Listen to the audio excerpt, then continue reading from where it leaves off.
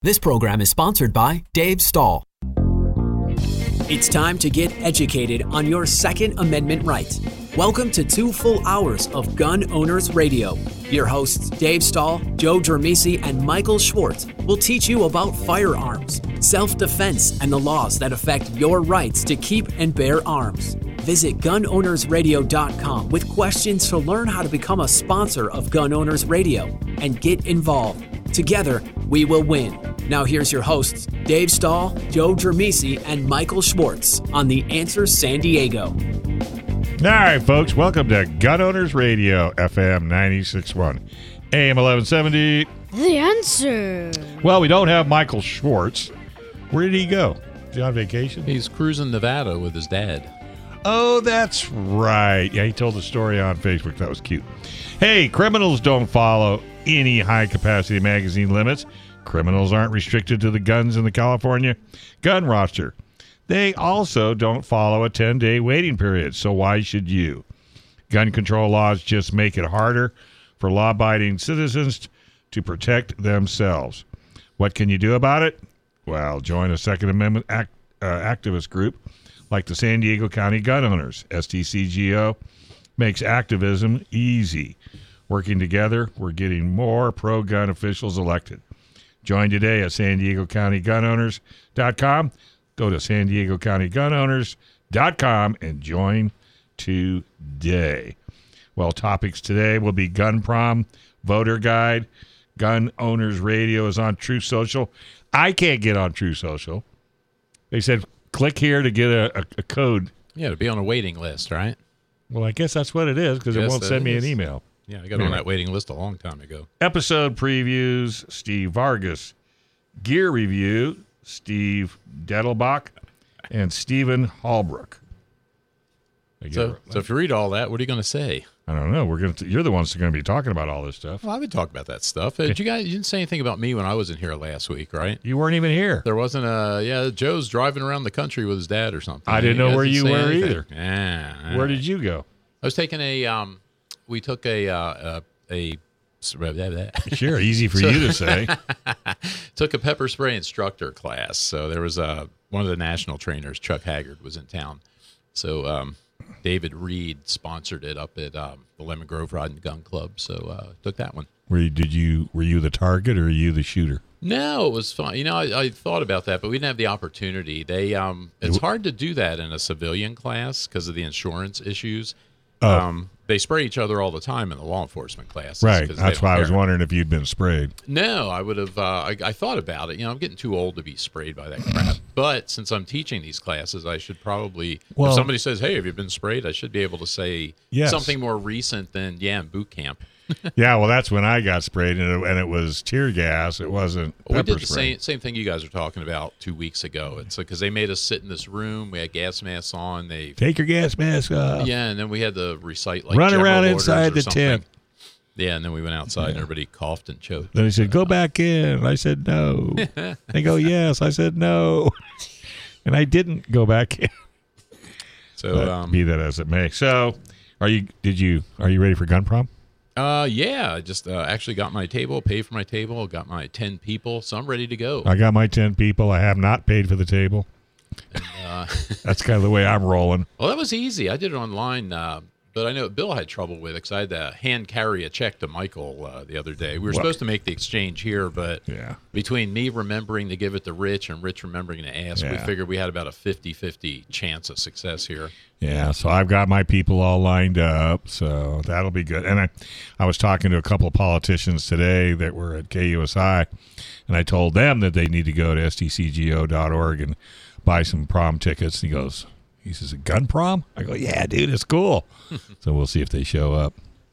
Yeah, so doing pretty well. So that should be good. A couple of guests today that should be good as well. Steve Vargas is running for supervisor up in Orange County. Mm-hmm. So he's got a Isn't he from down here? Background. No, I think he was. He's a city councilman from Bray, and then the mayor up there. Wow, the name sounds so familiar. He may be from down here originally. I don't know. We'll find out. Ask him today. Yeah. Who's the other guy? Steve Hallbrook. No, Dettelbach is another one we'll talk about. Stephen Halbrook will be on the show today, or he'll be calling in. And he's an author and an attorney, and he's done, I think, about 10 books. I know I read 2 of them. One of them I really liked. Well, I like both of them, but apparently one of them I was raving about, and I couldn't remember. I forgot all about it. And Michael reminded me the other day when I saw him, and I can't find it. And it's like I never get rid of those. Certain books I keep, and because I just read so many. I keep all of mine. Yeah, the Founders' Second Amendment was the one. I know I would have kept that, so I must have lent it to somebody. Okay, you want to know a trick? Get labels, and put your name, address, and phone number on the label, and then stick it inside the leaf of the book, and date it.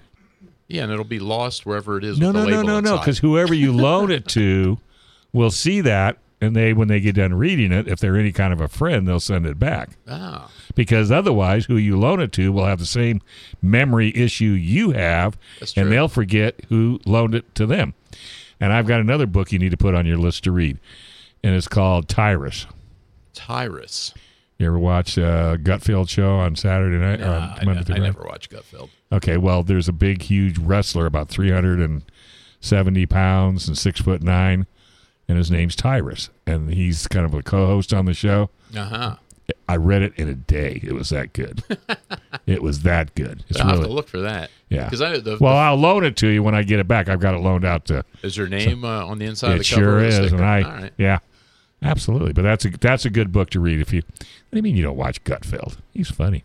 Yeah, that's what my mom says. My mom says he's funny. She likes must him? be an age thing. Yeah, she likes him. What do you mean it's an age thing? What is this age thing? You take one day off and get squirted, and now all of a sudden it's an age thing. Yeah. Okay. Well, that makes perfectly good sense. So yeah, I got a lot of stuff to talk about there. So did you guys? How many different pepper sprays? Are you going to talk about this later? No, I'm not going to talk about it later. So I'm talking about what kind of? Because everybody says Palm is the way to go. Yeah, the thing about Palm and Saber is the other one that you see out there. The thing that we found out about pepper spray that I didn't realize is it's not really highly regulated. It's interesting. Bear spray is more regulated because of the animal aspect and the EPA and all that. Really? Yeah. People pepper spray is not really that tightly regulated, and there is a wide variety in the potency of the peppers that they use to extract the oil that they use in pepper spray, and so there's a big difference there. In things, and the only two, Palm and Saber, are the only two that test regularly to ensure the potency of the stuff that they're using to create their sprays. Okay. But I mean, people rate them differently. You'll see these Scoville heat units. Right. Well, it's that Scoville heat units are a very arbitrary thing. They're a taste-related thing. Something that's really super hot to somebody is not really super hot to somebody else. Like me, ketchup is super hot. Yeah, so just kind of ketchup you use. Hunts. So yeah, there's a lot of differences there, but they say generally speaking, Palm and Saber is good. The Palm, what's nice about Palm is they're smaller, and you're more likely to carry it. They're easier to carry. Saber's a little bit bigger, but yeah, it was a good class. So we're going to do that. I'm teaching a group of realtors here. I'm doing a situational awareness and pepper spray class on the 1st for a group of realtors in Santee. So I'll be able to use that information a little bit. Cool. Well, because I mean, I think it's a good backup device, for people that, are looking for some form of protection. Well, it's good for concealed carriers. Most problems are not gun problems. So unless you've taken the time to train and you've got empty-handed skills, or you're young enough to still be able to run or something like that, it's nice to have some other alternative. And the pepper spray is a good alternative. It'll give you some time, maybe to do something else or to get away. Really, is what it's for. Well, yeah, exactly. But but to me, I think that's another product that you need to practice with. Yeah. Like a gun. I mean, if you don't, because, if you're panicking, you're squirting and it's going every which way. Yeah, that's true. Fortunately, it doesn't take long to develop that skill. So, I think you get that spray down in got it down to a science class or two. I'll have to try that out. All right, we're going to take a quick break. You're listening to Gun Owners Radio, FM 96.1, AM 1170. The Answer.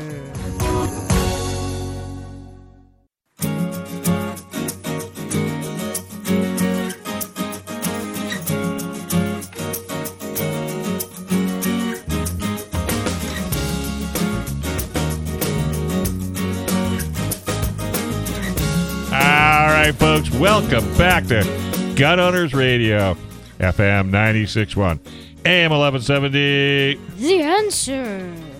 So Steve Vargas is running for Orange County Supervisor. Why should gun owners support him? Let's find out next. But first, if you have legal matters that involve firearms, then you need to call California firearms lawyer John Dillon.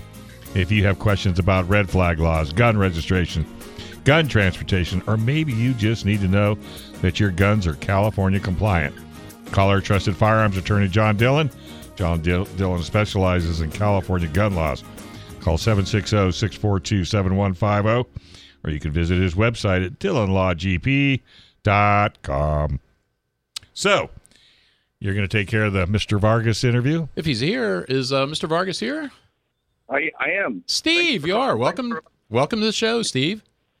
Thank you very much for allowing me to participate. Oh, it's good to have you here. So, for the audience, I guess, for the listeners, who is Steve Vargas? I already told him, but tell him some more, Steve. Who are you? What's your background? Well, first of all, I just so happen to be up in Washington State right now, not in my district, running for supervisor. I'm actually got called to active duty in the military, so I'm still in the reserves, and I'm up here doing beach surveys with DISCA, which is the Defense Support for Civil Authorities. So we actually we've already knocked out 8 beaches. We got about 6 more beaches to go, and also doing the Quinault Indian Reservation up here. Wow, you're a busy guy. It's so bad timing. But, I was going to say, they picked a heck of a time to have you go do this, isn't it? Yes.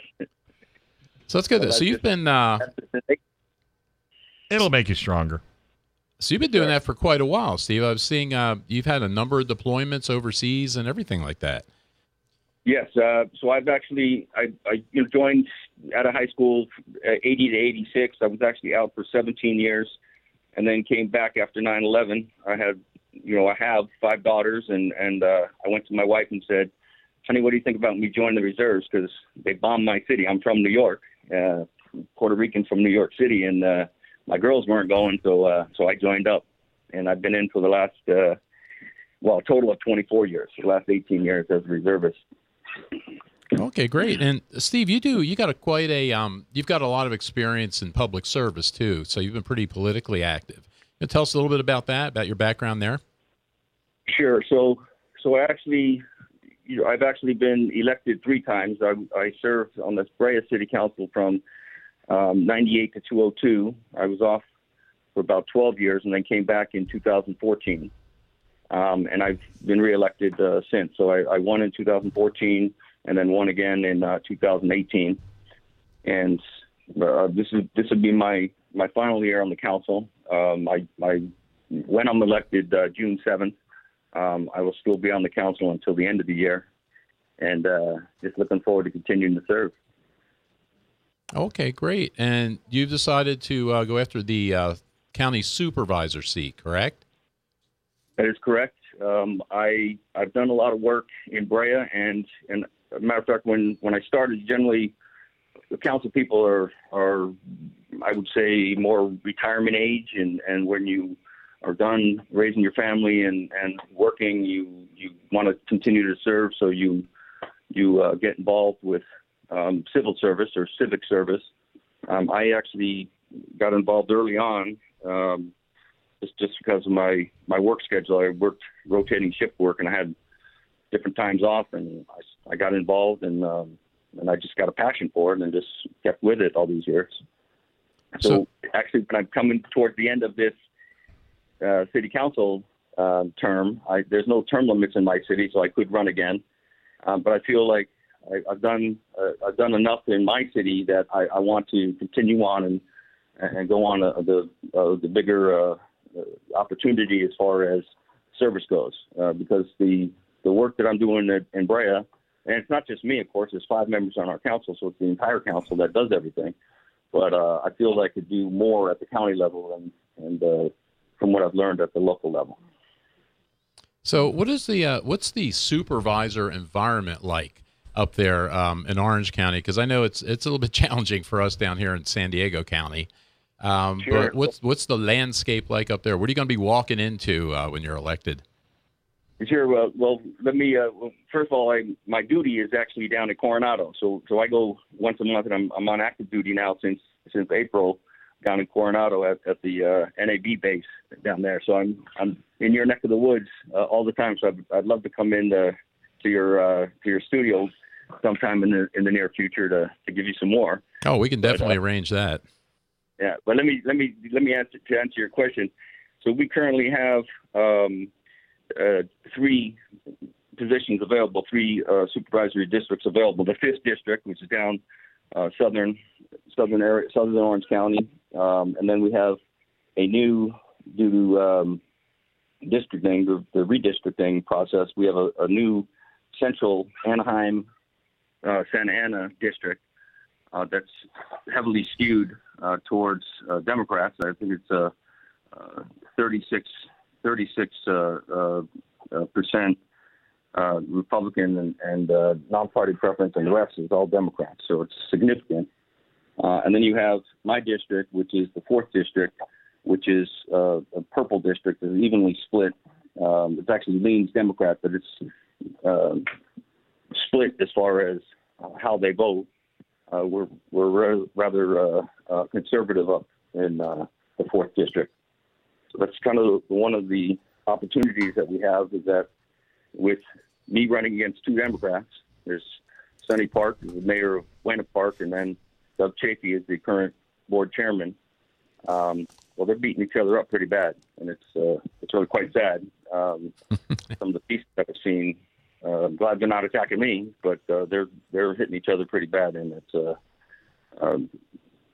leaving me as consolidating the Republican vote in this district that I seem to be going strong. Well, that's good. What is the makeup right now? Because I'm not familiar with your board up in Orange County. What's the makeup, Republican and Democrat up there? So we actually have Don Wagner is the 2nd district. He's a solid Republican. Andrew Doe, solid Republican. And then you have Katrina Foley, who's a very liberal Democrat. And then Doug Chafee, of course, who's more of a moderate Democrat. And then the other one is Lisa Bartlett, who's turned out, and she's running for another seat. But that's where we're at right now, is that if I can pull this off and win June 7th, because the 2 Democrats are splitting this seat, we would have a solid Republican majority leading into the November primaries. We would guarantee that we have 3 Republicans in that seat. And then if we get, and when we get the 5th district in, that would give us 4 Republicans, which is solid. And when I say Republicans, this is a nonpartisan position, of course. Of course. But some craziness going on in all of politics. And I think that the Republicans have got a better handle on how we can pull ourselves out of it and maintain our area. Yeah, and it's just, it's a difference in philosophy, I guess, because we have a pretty severe problem down here in San Diego. And it's, you would think that at least they could work together on some things and it wouldn't be quite so split like that. But when you're, down here, it's 3 Democrats to 2 Republicans, and things just get passed, 3-2, 3-2, 3-2 over and over again. I don't know that the system was intended to go that way, but it's certainly like that nowadays. So it sounds like you got a good chance at, at doing something productive up there, which is nice. It's good to hear. Yes, of course. And well, just being a Republican or even a Democrat does not guarantee you're going to vote right. And as you guys are aware, particularly down in San Diego, I know you're getting impact with the drugs coming over the border and just the migrant crisis that's going on. So I know you guys are getting slammed, but that's all coming north. And what we're trying to do is be a backstop. Particularly, we're squeezing between the very liberal LA politics and then what's going on from San Diego. So we need to hold the line up here and give us some breathing room. Hopefully inspire you guys in San Diego. Yeah, and I'm guessing it's pretty bad. I'm tempted to ask you, what's it like up there in terms of, the politics in your area? Is it reasonably civil, or is it, Is it like it? I mean, I know what the answer is, but I was just tempted to ask it anyway. Or is it to the point where it's hard to get anything productive done because of just the I don't know. It seems like the dislike, I guess. Politicians nowadays and people in the country are so. It seems like we're so different or so split. It's hard to get anything really productive done. You've got to be a really skilled politician, I think, to get anything, good for the people through. Well, one of the things that I did in Brea, which has kind of really motivated me to go to this next step, is I had the opportunity to be the mayor last year of Brea, one of the most northern Orange County cities. And we got a great community in Brea, very solid. 99% of the votes are 5-0. But I'm that one guy that raises my hand and says, "Oh, wait a minute! I don't want to raise the water rates anymore." For example, and so I've been kind of that guy that sticks his hands up and once in a while and says, "I don't agree with that," or I question certain policies or ways we go about shifting money around. That's one of the things that I'd like to do at the Board of Supervisors as well, is put some fresh eyes on that. My background is business, as far as I've worked for Chevron for 20 years and retired just a year and a half ago. Worked for Edison for 7 years. And so I'm more of coming from a business perspective or a corporate perspective. I think I can bring a new, fresh set of eyes on the way the board does business. Okay. Hey, Steve, hang in there for a minute. We're going to take a quick break, pay a couple bills, and we'll bring you right back. Yes, sir. All right, folks, this is Gun Owners Radio, FM 96.1, AM 1170. The Answer.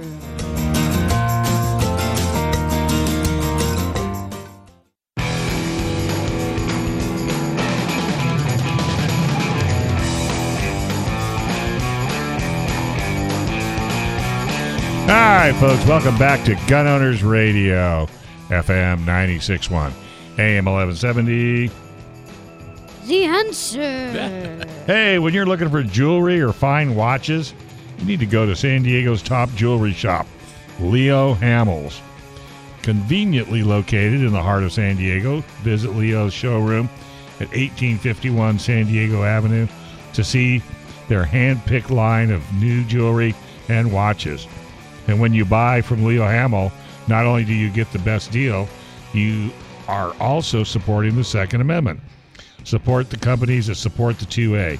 Call 619-299-1500, or you can visit their showroom on San Diego Avenue and always get awesome service at Leo's.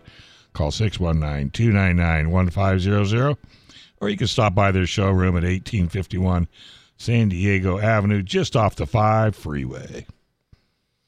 All right, so we're back here with Steve Vargas, who's the Republican candidate for Board of Supervisors up in Orange County. And Steve, this being a gun show, I suppose we got to ask about guns. So what's your experience with guns and firearms and all that kind of stuff? Sure. So I'm certainly qualified. We qualify every 2 years. Actually, have to maintain our quals. So I'm a expert on the pistol and on the M4. I'm a sharpshooter. My crew serve weapon is a Mark 19 mortar fire machine gun, but I haven't fired that in 15 years. So unfortunately, we don't. That's not something that we have to maintain as reservists. That was on active duty.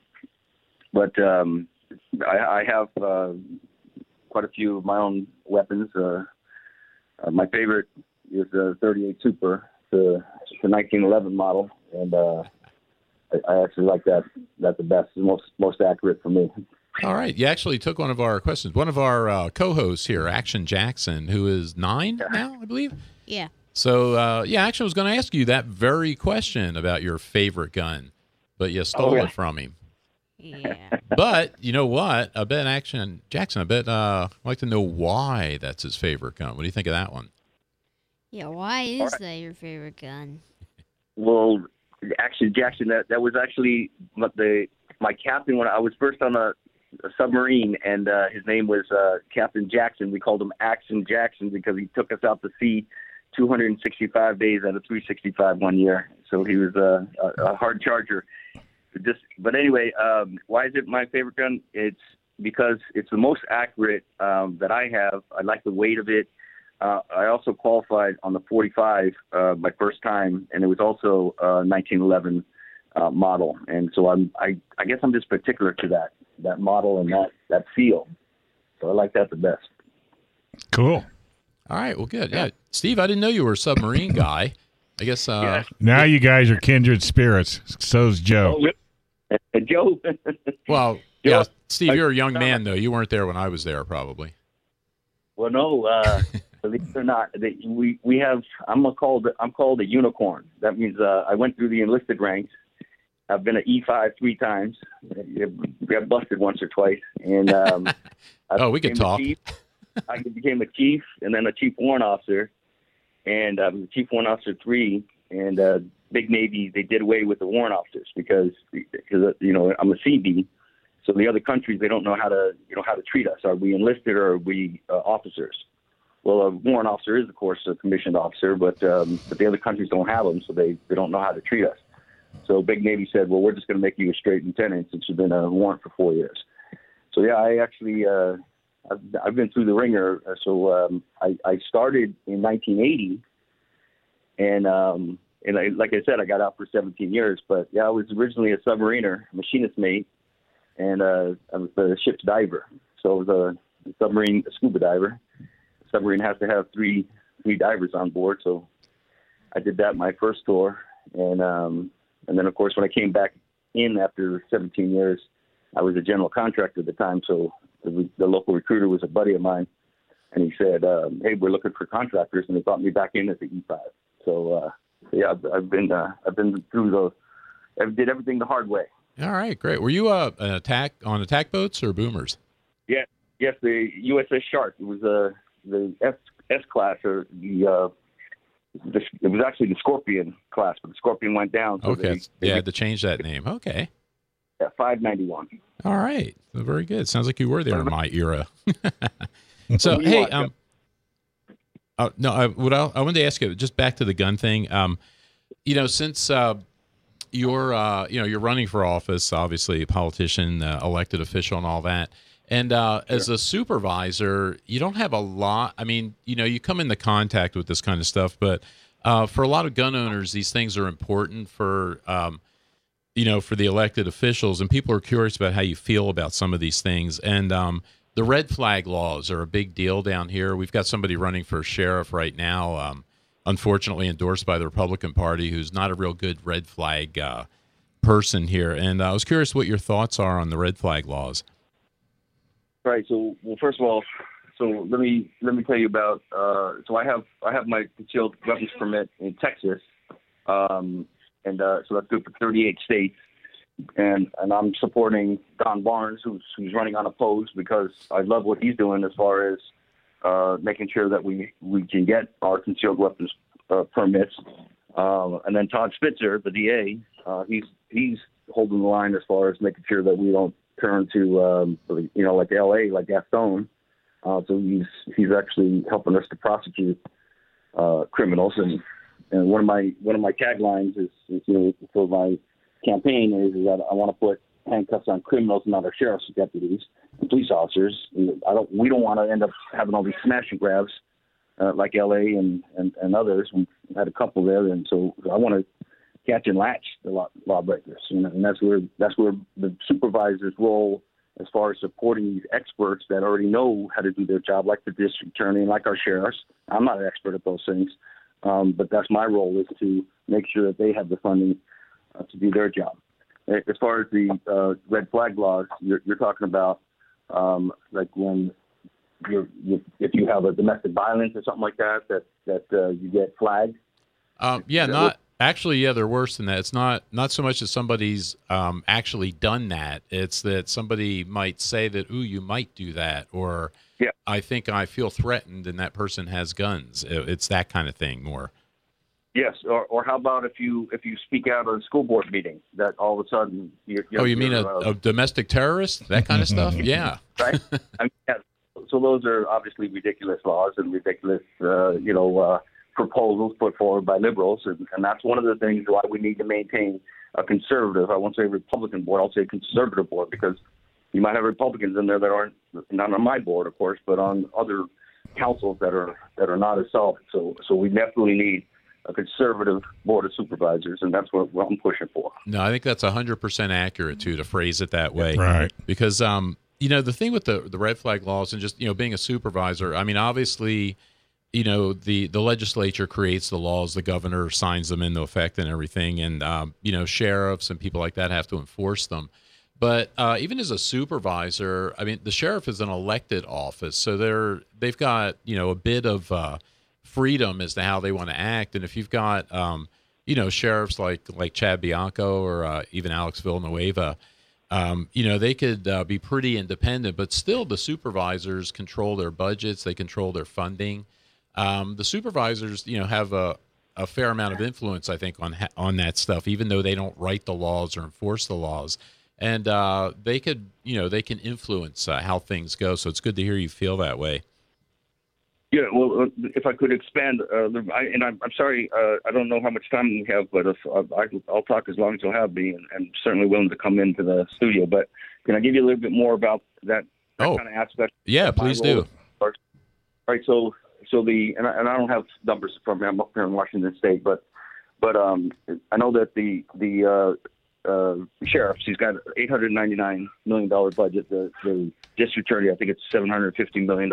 Right. Well, it's looking into those details of that. I actually interviewed with the Association of Orange County Deputy District Attorneys who endorsed me, and I told him, I said, listen, I know I'm running against the chairman of the board, and so if you can't endorse me, I understand, but if you just stay out of it, that would be a win for me.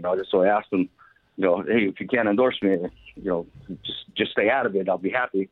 Well, they came back and they said, no, we're going to endorse you, because I dug into their budget. And I said, well, here, how about this? You guys are losing, $5 million for your district attorneys, the defense attorneys. And they said, what? Well, that was the proposed budget, and then when they got the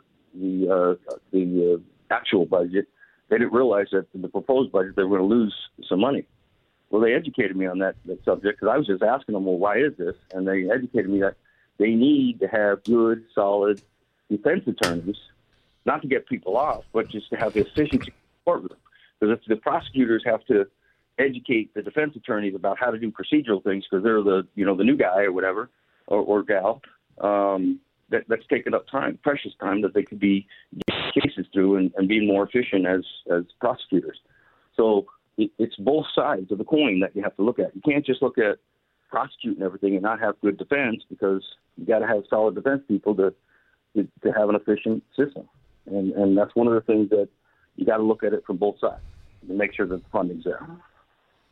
Well, it's good. It's encouraging too to hear the your view is the focus on the criminal, actually, or on crime, because we're seeing that all across the country, mostly in the cities, but the surge in violent crime.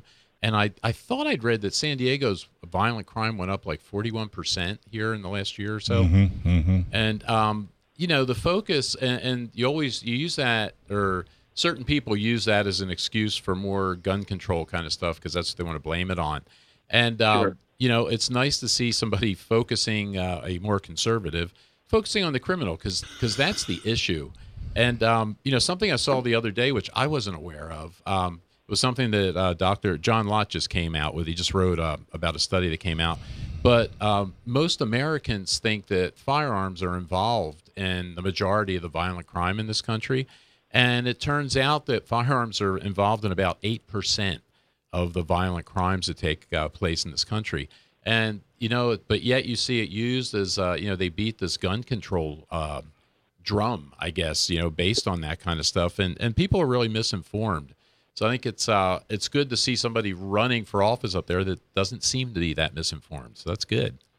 Well, no, thank you so much. I appreciate those comments. The smash and grabs, they're not using guns on those. No. But how violent are those? Where you're can you imagine you're walking through the mall with your kids and you're seeing this going on, and the people just walking around like they're just taking stuff off the shelves and just nobody can stop them because the corporate world is saying, oh, no, it's a liability to get involved. Well, we need to have some more security guards out there, that's for sure. And there's plenty that the private sector can do to have legit security guards that are actually able to keep the weapons. Hey, Steve, this has been a great interview. We appreciate it. How do people follow you around or reach out or help? Well, certainly Vargas for Supervisor, the number 4, Vargas4Supervisor.com is my web address. And then just thank you so much for having me. Like I said, I'm glad to come in the studio and do more.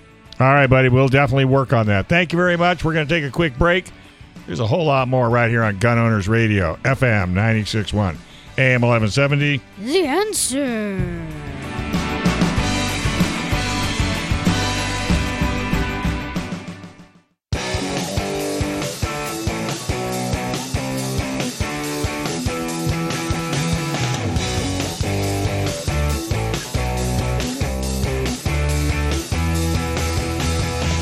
All right, folks, welcome back to Gun Owners Radio, FM 96.1, AM 1170. The Answer. Hey, does it take too much time to clean your guns? Well, clean, lube, and protect your guns faster with Seal One. Seal One CLP Plus is natural, non-toxic, and environmentally friendly. You can clean your guns easier and faster. You'll also smell better, too. Something that Mom will appreciate. One and done with Seal One. And ask for it by name at your local gun shop or get some on their website at seal1.com. That's Seal One, the number 1, that is, .com. All right, Joe. So what have you been up to? You want to talk about that pepper spray class you took? Yeah, it's once you talk about pepper spray, it's just pepper spray, It's it was actually it was a good class. Did you have bear? Did you have bear spray too? We did not have bear spray. We talked about bear spray, but no, it's a good class. I try to take those classes as often as I can, and David Reed up at the Lemon Grove Rod and Gun Club has been really good at bringing in national instructors. We've taken classes from Brian Hill. This guy this week was Chuck Haggard. Mm-hmm. He's had Tatiana Whitlock in there, so he tries to get national instructors to come down and do a class, and he hosts those. So it's been pretty good. So as an instructor, I always like to take classes, especially if I could take classes from other instructors. That's from other national kind of instructors. So it's always good because you could always pick up things in those classes that you can use in these classes. But lots of different things going on. We were going to talk about something in that first segment. We didn't get to it, but there's a couple of senators that have proposed a national licensing scheme. I don't know if you heard about that one for firearms. So they want you to, at the federal level, you would have to apply for a license to buy a gun, and it's three state senators, or actually 3 senators from New Jersey, 2 from New Jersey, 1 from Connecticut. But it's Bob Menendez. That name might be familiar. I think he just barely escaped prison a while ago, and yet he is still the senator there. Cory Booker, you remember Spartacus, right? So Cory Booker, and then Richard Blumenthal from Connecticut. But it's interesting what they're proposing because it's, from what I hear, it's very similar to what they have in New Jersey. And if they were successful with this, when you wanted to buy a firearm, you'd have to apply to the federal government. You would be issued a license to purchase a firearm. The license would be good for 1 firearm, and you'd have to purchase the firearm within 30 days, I think it said, of getting the license. And again, that's supposed to make us all safer and things like that. But very interesting that they would propose this stuff now. And if you read what Booker says about it, they're taking advantage of the Buffalo shooting like they always do. And, now is the time we need to get more gun control to stop this kind of stuff from, and it's all that same nonsense that they come up with. But it's interesting that they do that. The other thing that the article that I was reading that they were talking about was if they were to pass that, if that were to become law, because of the way it's written, it would effectively raise the age for being able to purchase a firearm to 21. And it's interesting because we just defeated that out here in California for the long guns. And I think Michael was talking about it a week or 2 ago here. And so it's interesting that they proposed that, but it's that stuff just never stops. Well, it's nothing new. No, it isn't. It's all the same kind of stuff. They just wait for the next event, and then they bring it up again. But they never do anything.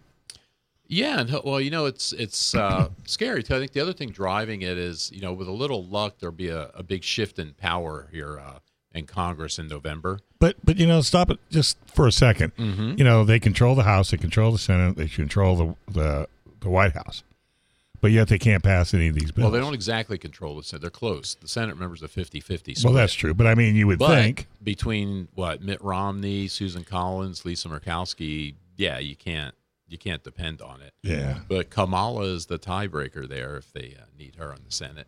But still, I see what you're saying. I mean, they're not getting anything done, and it's no. Part of it I think is because of the stuff is so outrageous that even those three don't come across a lot, to support these things. Right.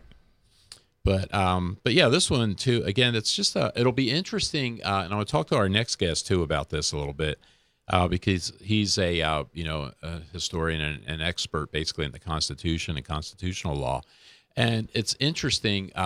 It'll be interesting to see when the Supreme Court opinion is going to come out here shortly, probably next week or the week after, because the session's over in June. Mm-hmm. So they've got to make these announcements here in the next week or two. But the big Second Amendment case that everybody's waiting on, it'll be interesting to see what they actually come out and how they rule. If they rule very narrowly like they do often, or if they rule more widely like hopefully they'll do on this one, and kind of fix these laws, because all these things should be unconstitutional. They should have been fixed years ago. Yeah, and that's what happens. And I think now it's been that kind of thing has been overshadowed by the leak with the Roe v. Wade opinion, which that was done intentionally. Yeah, I don't know. I'm trying to think of what the intent would have been. I mean, stir up all this, but animosity. But they were going to announce that anyway, and I don't know if, because on the one hand, maybe they thought that they could change the mind of the judges. Exactly, which what they're doing again, and that's another problem that we have in this country now is we don't enforce the laws, or we enforce the laws for one side but not the other. Right. And intimidating judges or justices is clearly against federal law. And nobody's doing anything about it. No, DOJ won't do a thing about it. Well, look at the border. Anything. The border's the same thing. There's laws to, the first thing the government and the president is supposed to do is protect us. Yeah, see, and I think that's what gets us into a very dangerous area as a country. Because now, if we're blatantly just not going to obey the laws, I mean, where does that end? Where does that lead us to? Yeah, because because you could see them now. I mean, all right, the idea might have been to see if you could intimidate one of those justices or two of those justices to change their vote. But even beyond that, now this inciting the violence that's starting to happen here with the and I can't, there's death threats against the judges now. Oh yeah, and they do that kind of stuff. But again, it's and they know who's doing it. Yeah, and I try to be reasonable about it, but I mean, you got to call a spade too when they do this kind of stuff. And it's just when you've got the mayor of Chicago saying that this is a call to arms. If a Republican says something like that, it's the end of the world. And their career is over. But when you've got the media saying, okay, the White House is bracing for possible violence based on the court opinion. And no, you're not bracing for it. You're instigating it. Yeah. You're hoping for it. Exactly. And, it's just a real dangerous direction for us to be going in. Well, yeah, it's not getting any better. Let's put it that way. And everybody is watching to see what we're going to do. Yeah, and it's, and you would think, that's why it was a little bit puzzling with the, with doing this leak, I guess, because they could have waited just for the, for the opinion to come down in June and then try to stir all this up between June and November to try to influence the election a little bit. They're not the sharpest pencil in the box. Well, they're sharper than the team that's in second place, that's for sure. Well, there is something to be said for that.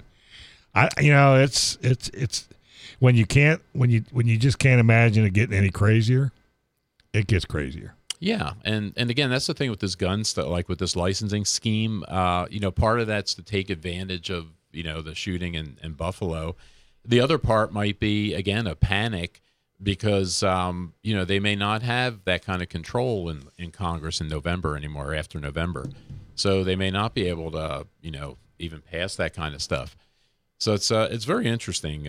But like I said, we have Steve Holbrook on here next. That's going to be pretty interesting because that's his area of expertise. I'm sure he's going to have a lot to say about that. Well, like I said, I'm looking forward to that interview as well. So yeah, we'll get to that. The other thing too we didn't talk about is that has a gun aspect to it was you've heard of the World Health Organization, the treaty that they're trying to push with that. You're gonna get me all fired up, aren't you? Can you even believe that they're gonna even consider? Well, I think didn't Biden already sign it? I think Tuesday. I think this coming week they're in Sweden or somewhere. And I thought that was the scheme because they're calling it a treaty, but it can't be a real treaty. I thought the Senate had to approve a real treaty. Well, that's what I thought too. And already states are sending letters and saying, yeah, I saw that. I mean, are you kidding me? Well, because again, the scary thing, they use it again under the guise of a pandemic, right? Of course. And that's the World Health Organization would apparently, if they sign this thing. The idea is they would be able to come in and dictate what we would do in this country based on declaring this pandemic or something. And somebody, I was listening to somebody on the radio the other day, and they were pointing out that the World Health Organization has been calling gun violence a pandemic for years. And so does that mean, can they step in now and say, at the next shooting, and say that, okay, it's it's time for us to do confiscation all the guns, or some other restrictions. Well, of course, and that way, the White House can say, well, it's WHO, it's not us. Well, yeah, and that's the difference between the two sides. Steve was saying, rather than call it Republican, he was calling it conservative, which I think is a better way to do it. I think that's more accurate. But you have elitists, I guess, that are mostly on the left who unfortunately control the Democratic Party right now. And, they are more globalist and they are more in alignment with this idea of, you let these world organizations control things. Well, guess who controls the WHO? That's right. Yes, our friends in China. Yes. China. All right, we're going to take a quick break. You're listening to Gun Owners Radio, FM 96.1. AM 1170. The Answer.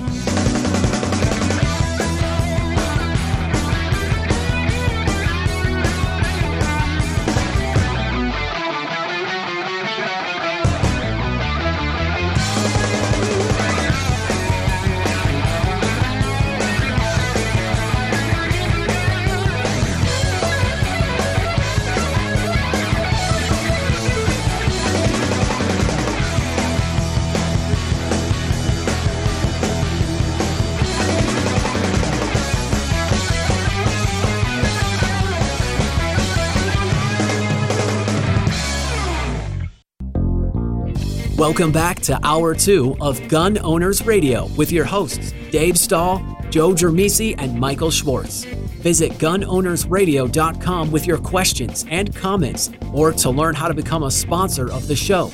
Time to get involved and get active. Together, we will win. Now here's Dave, Joe, and Michael on The Answer San Diego. All right, folks. Welcome to Gun Owners Radio, FM 96.1. AM 1170. The Answer. Well, a lot of companies are so frustrated with their websites. It looks old, it's hard to update, and it's not generating any leads. Well, Sage Tree gets it. Since 2005, Sage Tree has been helping companies with websites that look great, work great, and get leads. Stop being an embarrassment to your website and get one that you're proud to share. Contact Sage Tree today to get a website that makes the phone ring. Getting started is easy. Go to sagetree.com, schedule a call. Go to sagetree.com and press that schedule a call button. All right, Joe, who you get? What's your chatting about today? So we got a Get a Grip article here. So a new article here. I'll be posting it probably tonight or tomorrow morning, as usual. As usual. Writing about a guy named Steve Dettelbach, who is the current nominee to head the ATF from the Biden administration. Oh, I haven't heard about this guy. And yeah, I didn't either. You know, I saw an article the other day. There's a really good gun writer that writes on AmmoLand named Lee Williams, who I want to try to get on the show here in the next couple of weeks.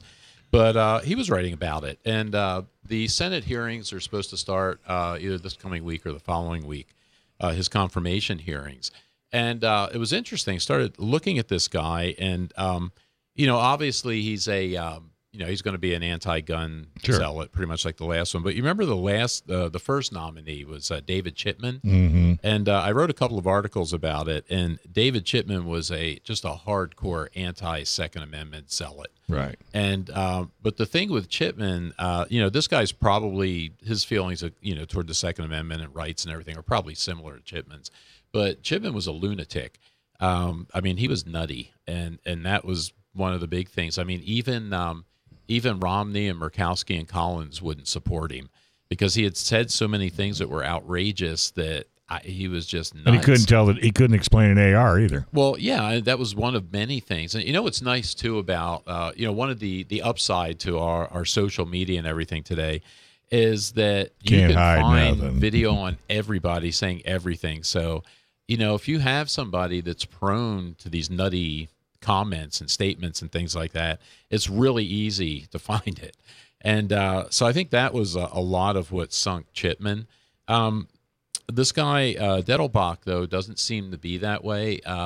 He seems to be, again, he's an anti-gun guy. He's supported by Everytown. And the NRA gave him an F rating for guns. The National Shooting Sports Foundation is vigorously opposed to him. Mm-hmm. So he's an anti-gun guy, which, again, you would expect because, the Biden administration's probably the most anti-gun mm-hmm. administration we've seen in this country, I think, far more so than Obama was right. or than Clinton was. Even though they did, we got the AR ban, I think, was during Clinton's term, or terms. But, they're way, I think, over the top here in the, with the Biden administration. So I would expect somebody like that. And it's, it's unfortunate. We'll have to see how the Senate hearings go to see how this guy presents himself because he's supposed to be pretty smooth. He ran for attorney general in Ohio, and he ran unsuccessfully for that out there. But I guess that's when he first got on the radar with the NRA and the National Shooting Sports Foundation and those people. But it'll be interesting to see how it goes here because, like I said, Chipman was just a nut job, so it was easy to get rid of him. This guy, I think, is more dangerous. It's like with criminals. If you see somebody that looks like Charles Manson, that's a little bit easier. It's like, okay, I know what that is. You see somebody that looks like Ted Bundy, that's a little bit different. I think this guy's more along the lines of the Ted Bundy. And this guy's not stupid. He's already seen what happened with the last nominee, so he's going to be prepared. Yeah, and I think Williams mentions that in his article too, because the Biden administration didn't really do a good job of vetting. Well, not only that, but laying the foundation and supporting the Chipman nomination. According to Williams, he was saying that the Biden administration just more or less threw him out there and let him sink or swim, and he sunk. This time around, I think they're doing a lot more prep work and seeing what they can do. And it seems like they probably vetted this guy a little bit more. And it's it's unfortunate that you can't even expect to have somebody that's going to head an agency that's supposed to regulate firearms, for the civilian population, mm-hmm. ownership and lawful use. Should be neutral. You would think, yeah, or at least reasonably neutral, but just follow the law. We're all entitled to carry and own a weapon. End discussion. Well, yeah, it should be like that. Really, if you steal it or if you break in and rob it or if you take the serial numbers off, if you do all of the things that laws are already on the books, just follow the laws. Yeah, and and there's a fair amount of people that would argue that the ATF expends more resources going after law-abiding citizens than they do going after criminals. And it's too hard. you can make a good argument for that, I guess. And especially now, in our environment that we have now, where a lot of federal agencies have been I don't know if corrupted is the right word, but they've been weaponized. You see them using the FBI to attack political opponents. You see the same thing with the DOJ. That's what we were just talking about a few minutes ago with, these people protesting or intimidating these justices, going to their houses. It's one thing to protest in a park. If you're going to go to somebody's house, though, and be violently screaming and yelling, and DOJ will do nothing. No. And, so in that kind of environment, you can see how the person they want to run the ATF, is probably going to be along those lines as well. Why are cartels still in business? Well, that's what I'm saying. They don't, there's plenty of criminals to focus on should they choose to do that. Yeah, I mean, it's almost the cartels are running our country. Yeah, and we'll just we'll have to see how this goes this week or whenever they start these hearings with this guy. Have you done any background on him yet?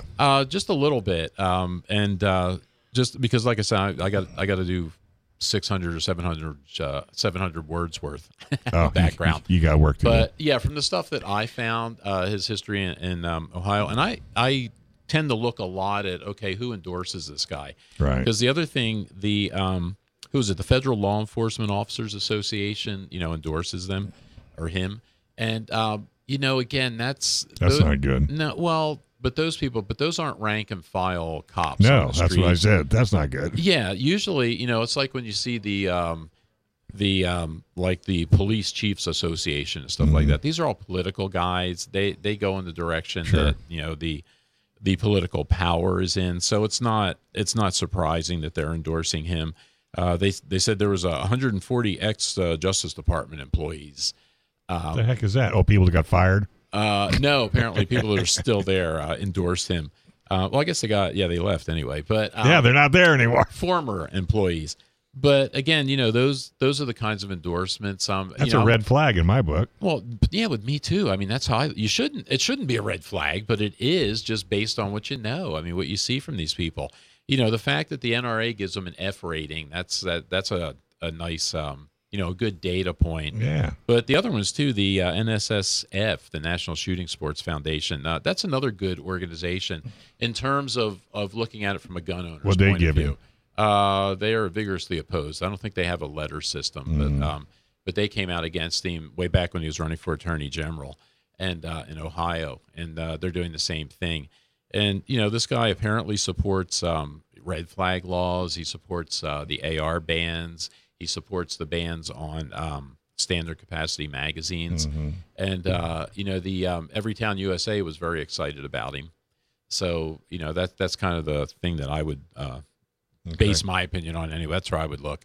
But so we'll see what happens though. Should be interesting. Another circus. So take a look at the article, and it'll be posted tonight or tomorrow morning. Probably tomorrow morning, folks. Probably. Yeah. All right. Hey, don't go anywhere. Stephen Halbrook is up next right here on Gun Owners Radio, FM 96.1, AM 1170. The answer.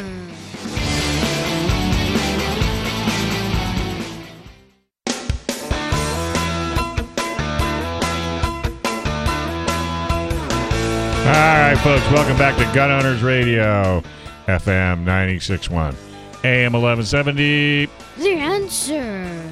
So Stephen Halbrook is one of the leading experts on the historical underpinnings of the Second Amendment and practical knowledge in this area of law. Coming up next.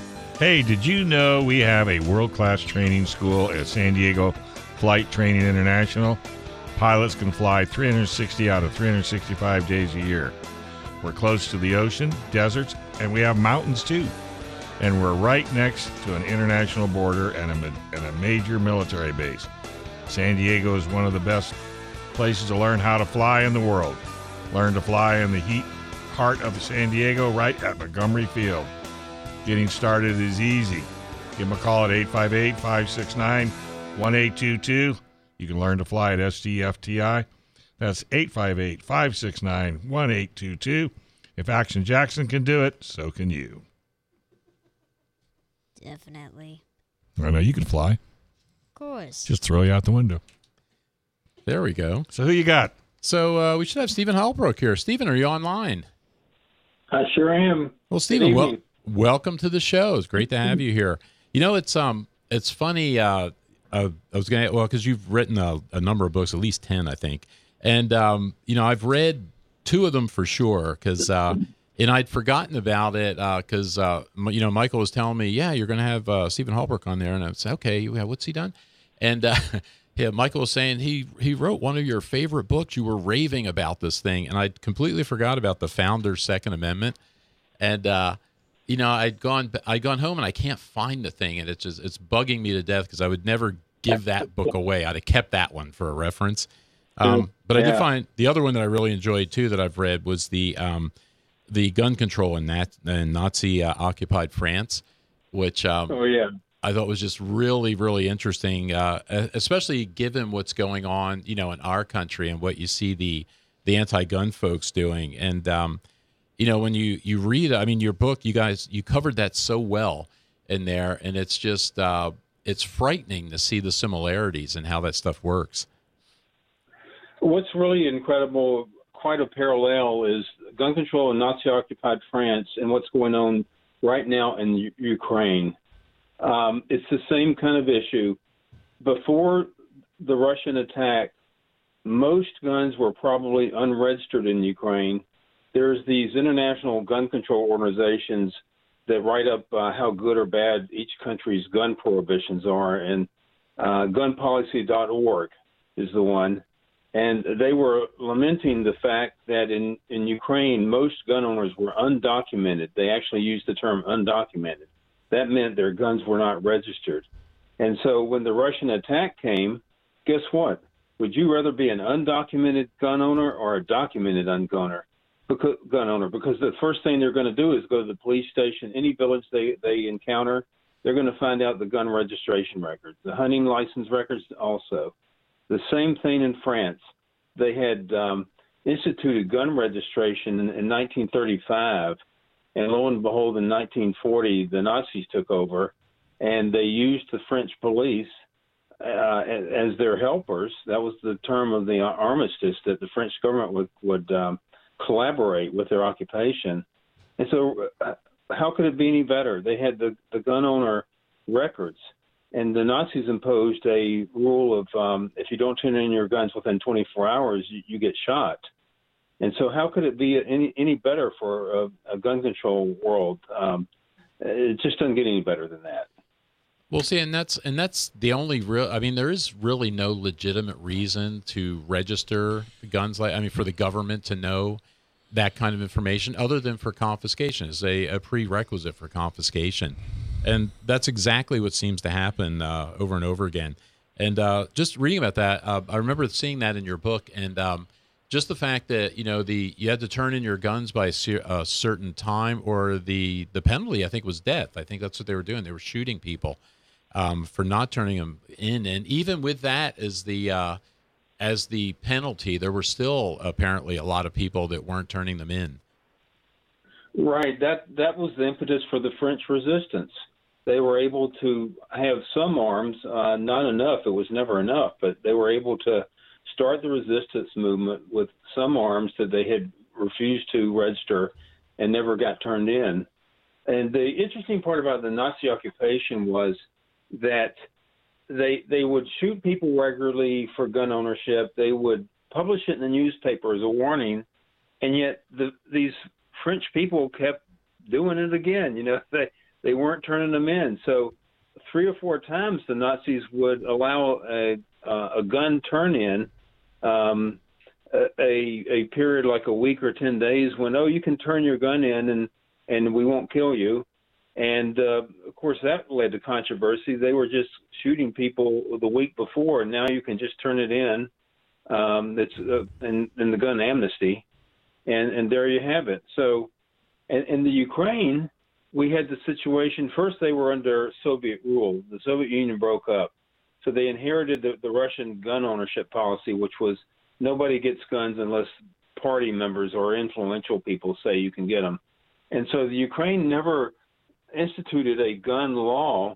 And in fact, and instead, it was a system of favoritism.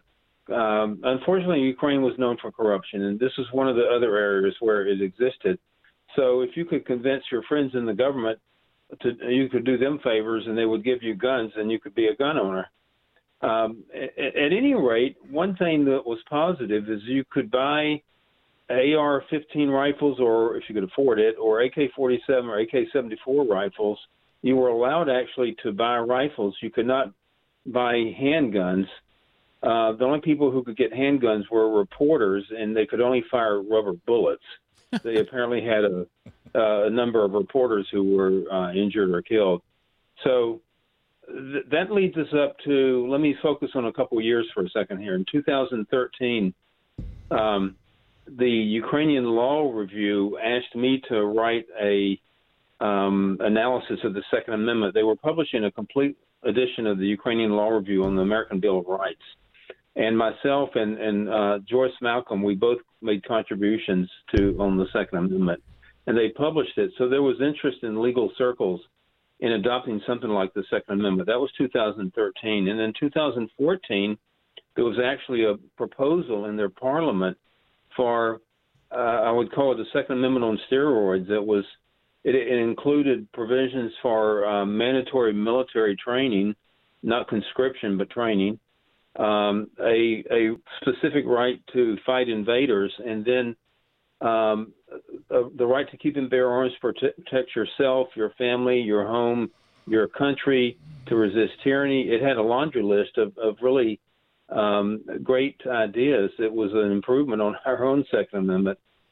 So that was proposed in the parliament in 2014. Just after that, however, was when the Russians invaded in the eastern part of Ukraine. And so they were distracted. That never got adopted. And then that leads us up to this year. And unfortunately, Zelensky, the prime minister, had been opposed to gun reforms. There's a gun owners association in Ukraine, and they've been trying to push the a more liberal regime of gun ownership and recognition of the constitutional right.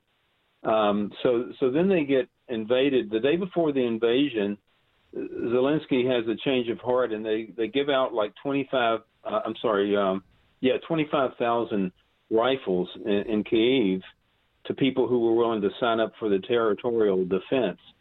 And so they went from like making it hard on gun owners to all of a sudden, here, take an AK-74, please help us.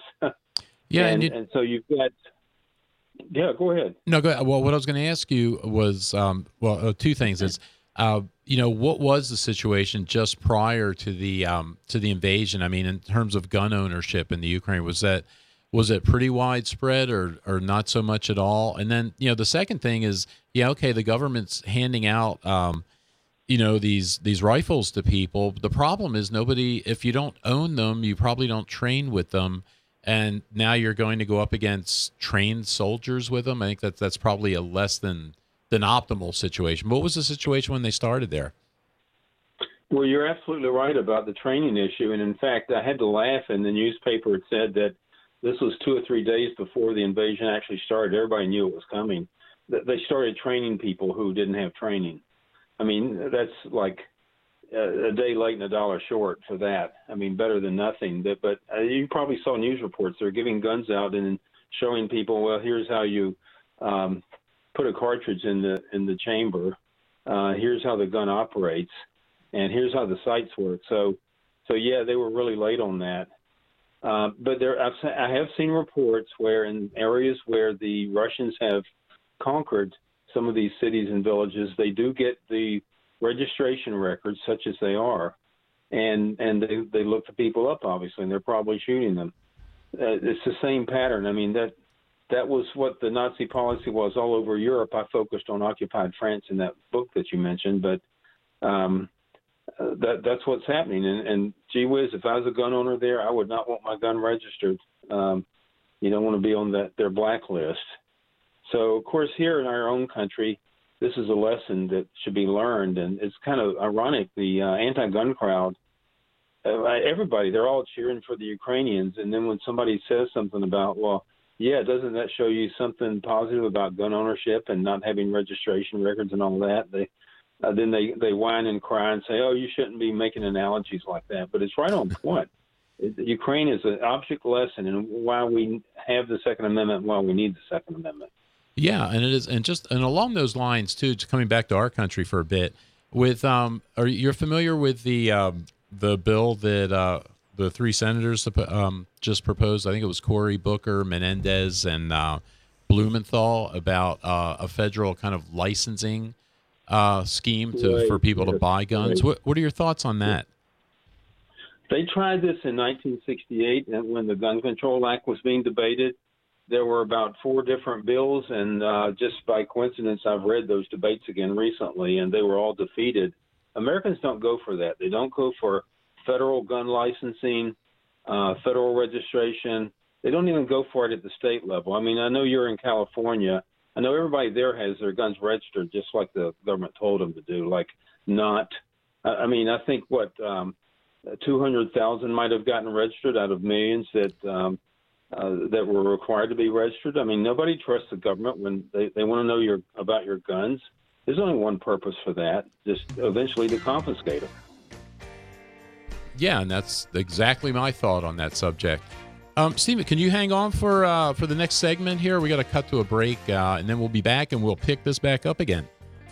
Okay, we'll do. All right, buddy. Thanks. Hey, this is Gun Owners Radio, FM 96.1, AM 1170. The answer.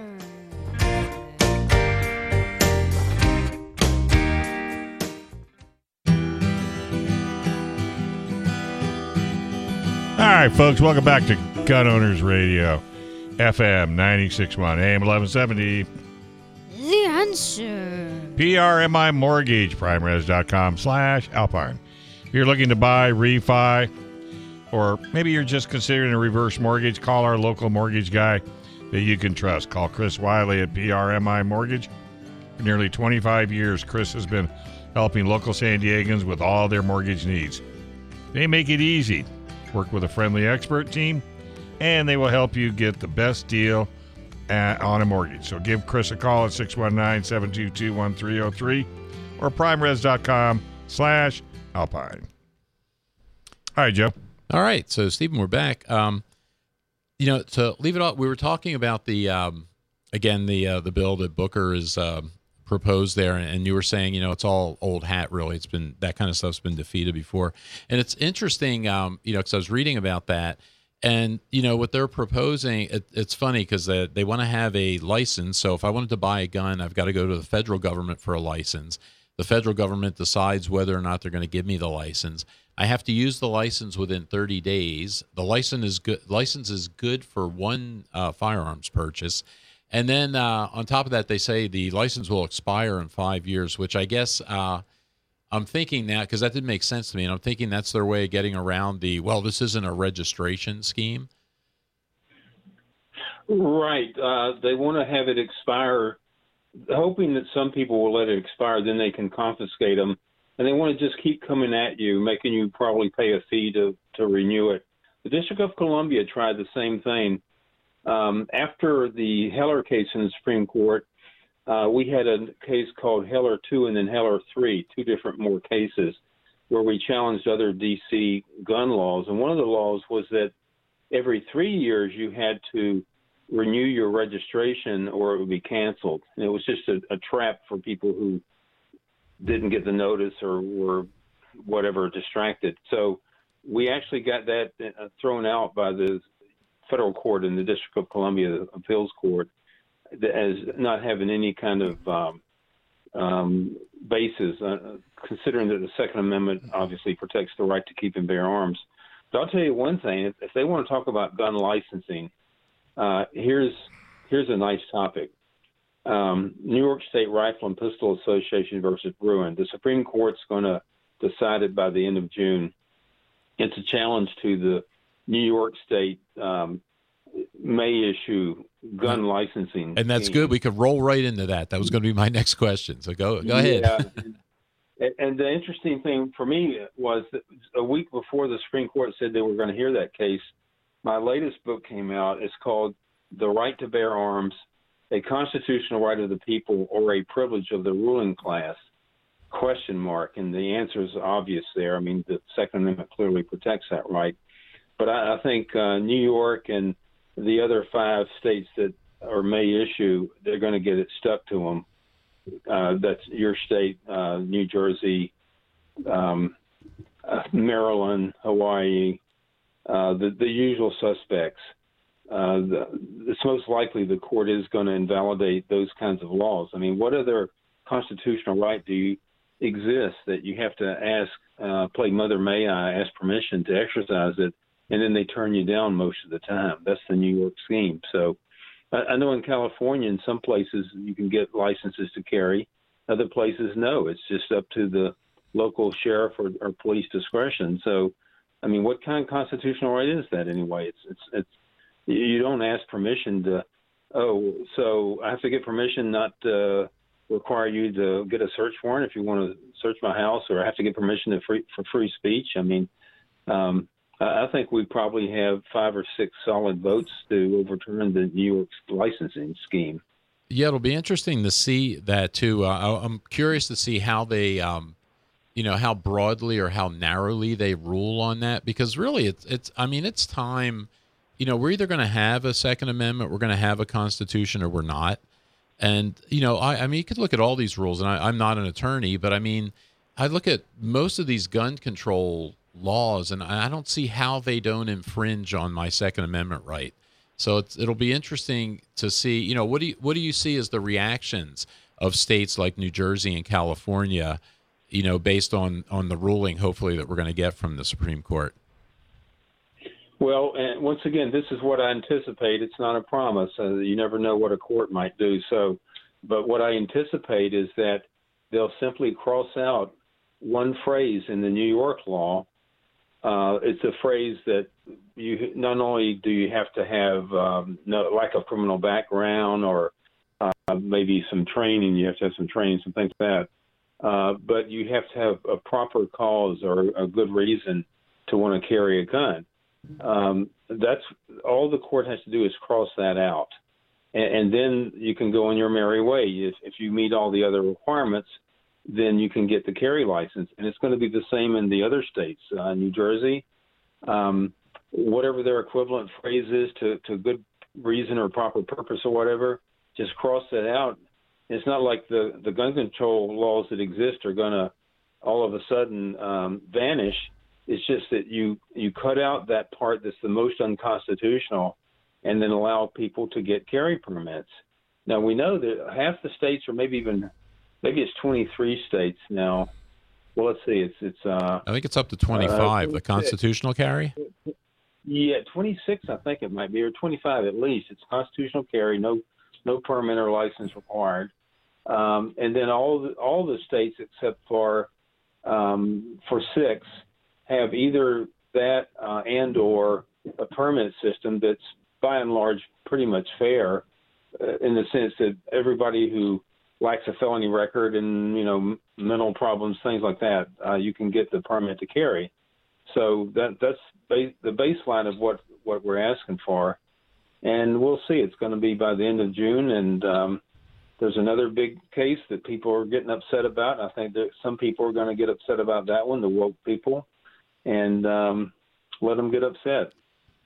And that's on that subject too. Do you think all the fuss about this leak on the Roe opinion? Do you think that's going to have any impact at all on the Second Amendment opinion? No, I don't think so. I mean, these justices have pretty tough skin. They're not going to back down because people are going out to their houses and trying to intimidate them.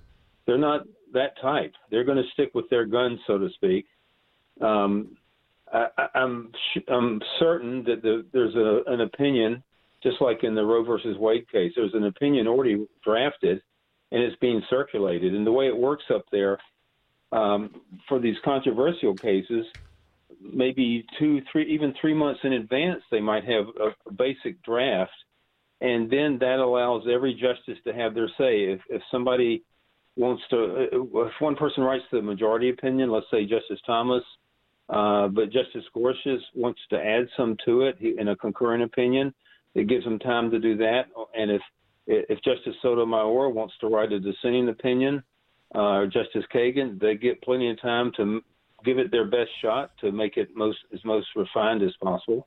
That's why they put these big cases off to the end, so that all the justices can elaborate to their heart's extent in terms of what they want to get their 2 bits into the decision.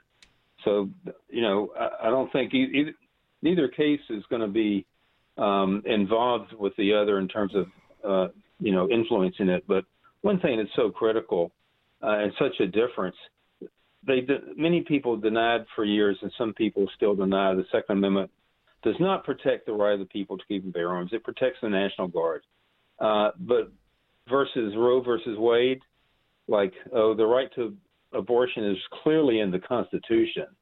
I mean, here you have one right that's explicit that they try to deny, and then you have another so-called right that they make up, basically.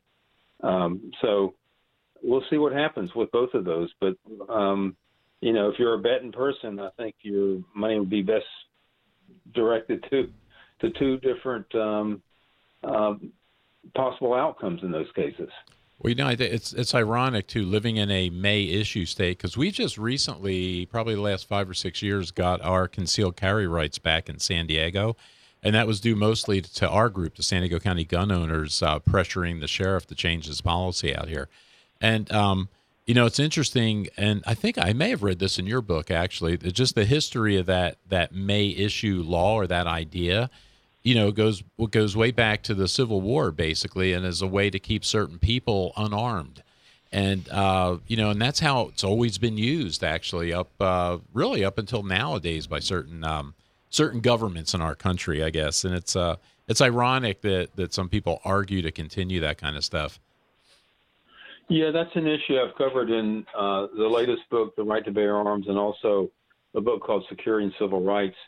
In the Old South, in the slave codes, slaves could not have a gun, but a free person of color, so-called, could get a license, and it was May issue, so it was up to their discretion of the authorities. Then after the war, the black codes were enacted, and so any African American who wanted to carry a gun or to even have one would have to get a license. There was no standard for it. The local authority would either give them the license or not. Yeah, and that's and that's what we have in California too. We have 58 counties, and it's up to the county, usually the sheriff, to do that. It's exactly where that comes from, that history. Right, and that was never applied to citizens. Unfortunately, black people were not considered citizens. They were made citizens by the 14th Amendment, adopted in 1868.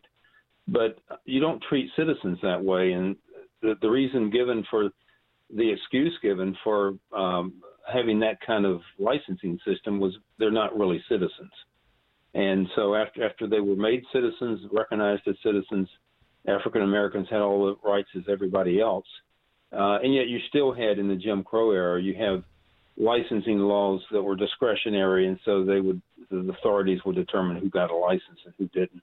And of course, New York, the Sullivan Law, 1911, that was aimed at Italian immigrants. There was a lot of ethnic prejudice against them, and you had the Irish bosses led by Big Tim Sullivan in New York City who wanted to monopolize political power. They swayed elections. They enforced the law in a very unequal way. They made pretense after the law passed. They made pretense gun seizures where they would plant a gun in your pocket, and so all the way up to nowadays, you have in the New York City licensing section, you have the police who administer it being charged with corruption and bribery to issue licenses. All right. Hey, man, great interview. Thank you very, very much. Look forward to having you back on down the road. All right, guys. Good to talk to you again. Take care. All right, folks. Don't go nowhere. We're going to see if we can't stump our nephew right here on Gun Owners Radio, FM 96.1, AM 1170. The Answer.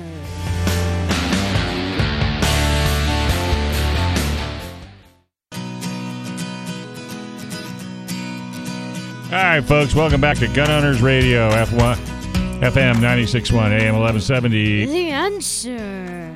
Hey, we live in a time where the mainstream media and politicians are trying to eliminate your ability to defend yourself. California gun rosters only stop you, the law-abiding gun owner, from having the newest, safest, and most reliable handguns. The assault weapons ban only stops you, the law-abiding gun owner, from having the most popular, easy-to-use rifles to protect yourself and your loved ones. The high-capacity mag ban only limits you, the law-abiding gun owner, from having more than 10 rounds. Criminals and the government don't have that limit. Help us restore and defend the Second Amendment. Hit the like and subscribe button and share the show with as many friends as you can. All right. We're going to stump our nephew. I just thought I'd call him our nephew since he's kind of all of ours. Right, Sam? I'm honored that you see me that way. Well, yeah, I mean, let's face it. We've been doing this for how long? It's crazy. A while now, something like 3, almost 4 years maybe. God, can you believe that? So how are you, nephew? Yeah. Guys. Doing good? You got some crazy weather going on back there, right? We have weather. Not really crazy by our standards, but it is raining, so I guess that's crazy by Southern California standards, maybe. Yeah, we don't really. We used to have that. We used to have that back in the day. So Action Jackson's got the question for you. Are you ready, Freddie? I guess so. All right, let her rip, Tater Chip. Gene from Hummel asks, how is the first supersonic airplane, the Bell X-1, related to guns? That was Gene from where? Hummel? Hummel, actually, and that's a real city, believe it or not. Not really a city. But. Well, it's a hole in the wall. To all the Hummel lovers out there. It's a town. Well, thanks very much for writing in, Gene. That's a really interesting question. A lot of you probably don't know the relationship between the Bell X-1, the first supersonic aircraft, and specifically ammunition design, but I was going to say firearms design. Now, it wasn't the first man-made object to break the sound barrier. Contrary to what some uninformed people think, bullets had been traveling faster than the speed of sound for many decades before the first supersonic flight in 1947.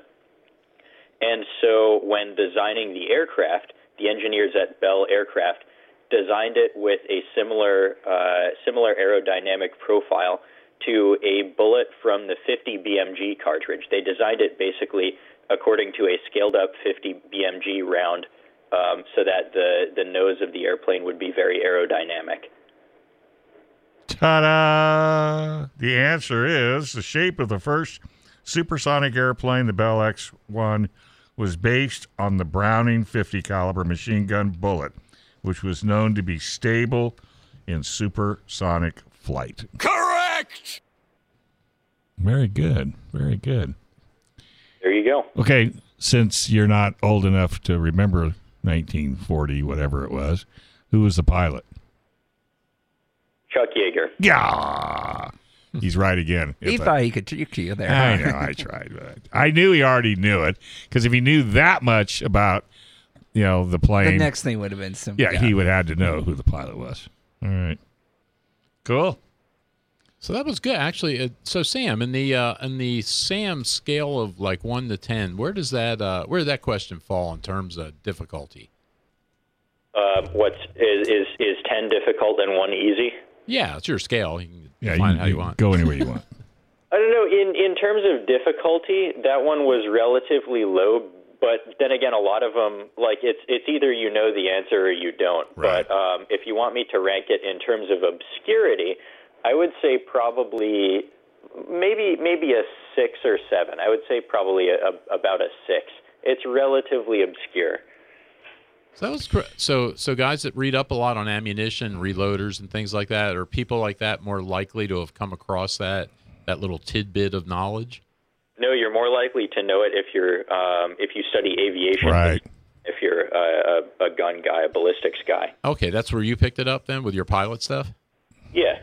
See, and I have a model of the X-1 along with a B-17 and a bunch of other vintage planes. So I knew that. And, that wouldn't be something I would normally know, except that I got it from the aviation side. Well, there you go. The only thing I wasn't aware of is that there were bullets way before that went supersonic before the X-1.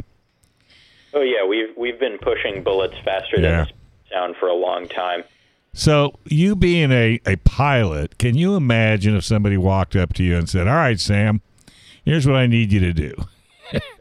I need you to get into this plane. We're going to drop you off the bottom of another plane, and let's see if you can break the sound barrier. Would you do that? Well, yeah, assuming I had the proper... Well, sure, yeah. But really, I'm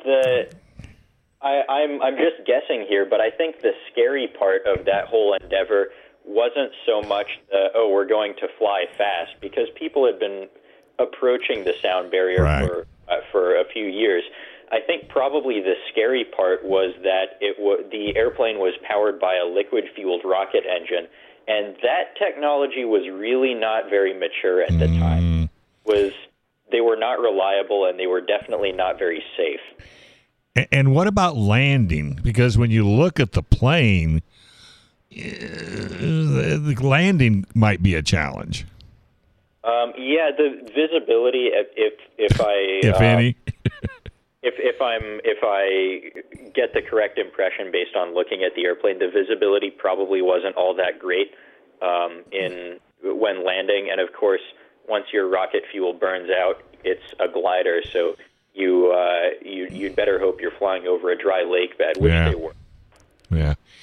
Now it's pretty amazing when you look at the technology, of where they, how, a lot of this stuff. I was just finished reading a book about water speed records, and the very first water speed record was 23 miles an hour.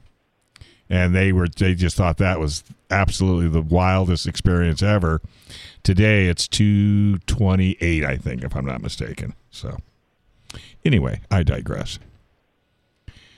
So it's good talking to you. Yeah, thanks for having me on, as always. Kind of a fun question, a little bit off the wall. Yeah.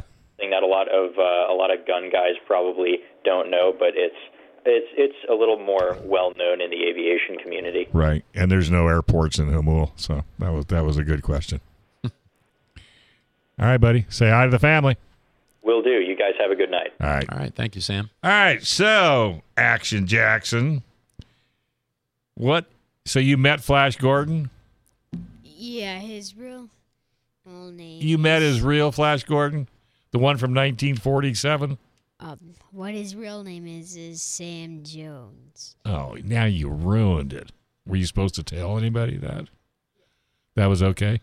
Yeah. Did he have a ray gun? Assuming. Yeah, I have one. I used to watch Flash Gordon back in the day on black and white. That was when they had aviation. And they used to hang the airplane. They used to hang his rocket. The exhaust went straight up. Yeah, of course it did. So where'd you meet him at? A Glock store. What was he doing there? Shooting? Yeah, Practicing? He was doing a class with Bill DC. That's right. That's one of DC's buddies. Because Flash Gordon has to be on top of it, if he's going to be a protector. Yeah. I get you. Did you get his autograph? Or did you give him yours? Neither, but I gave him a sticker, a coin, 2 patches, and I think a business card. What'd he give you?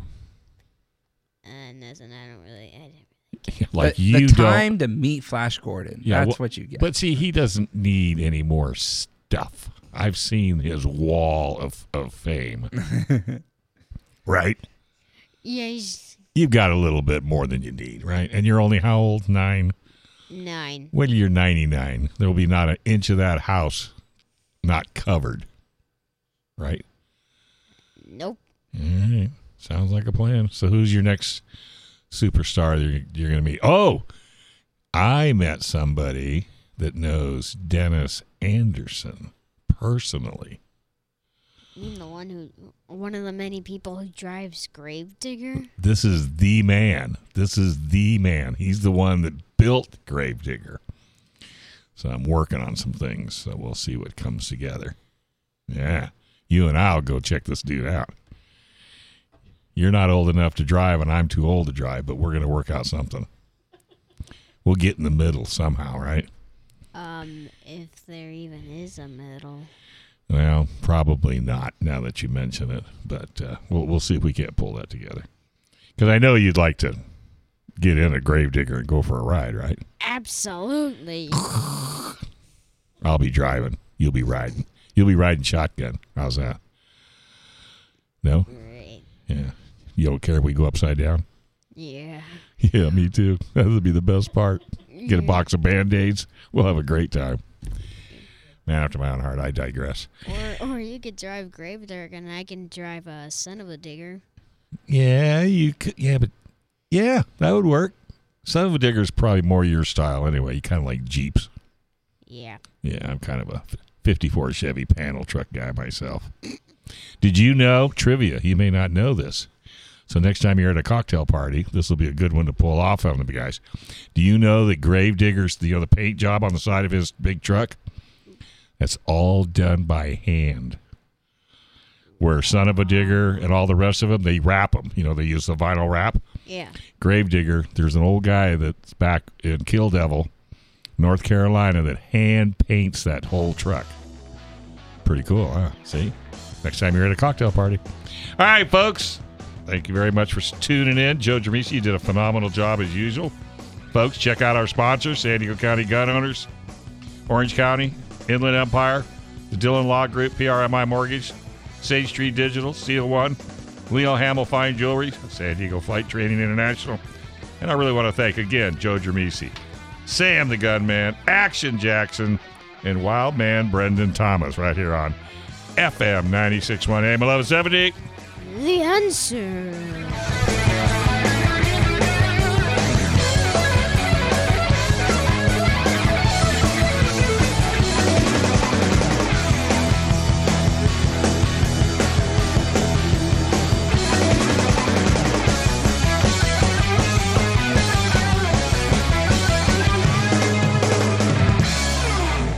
This program is sponsored by Dave Stahl.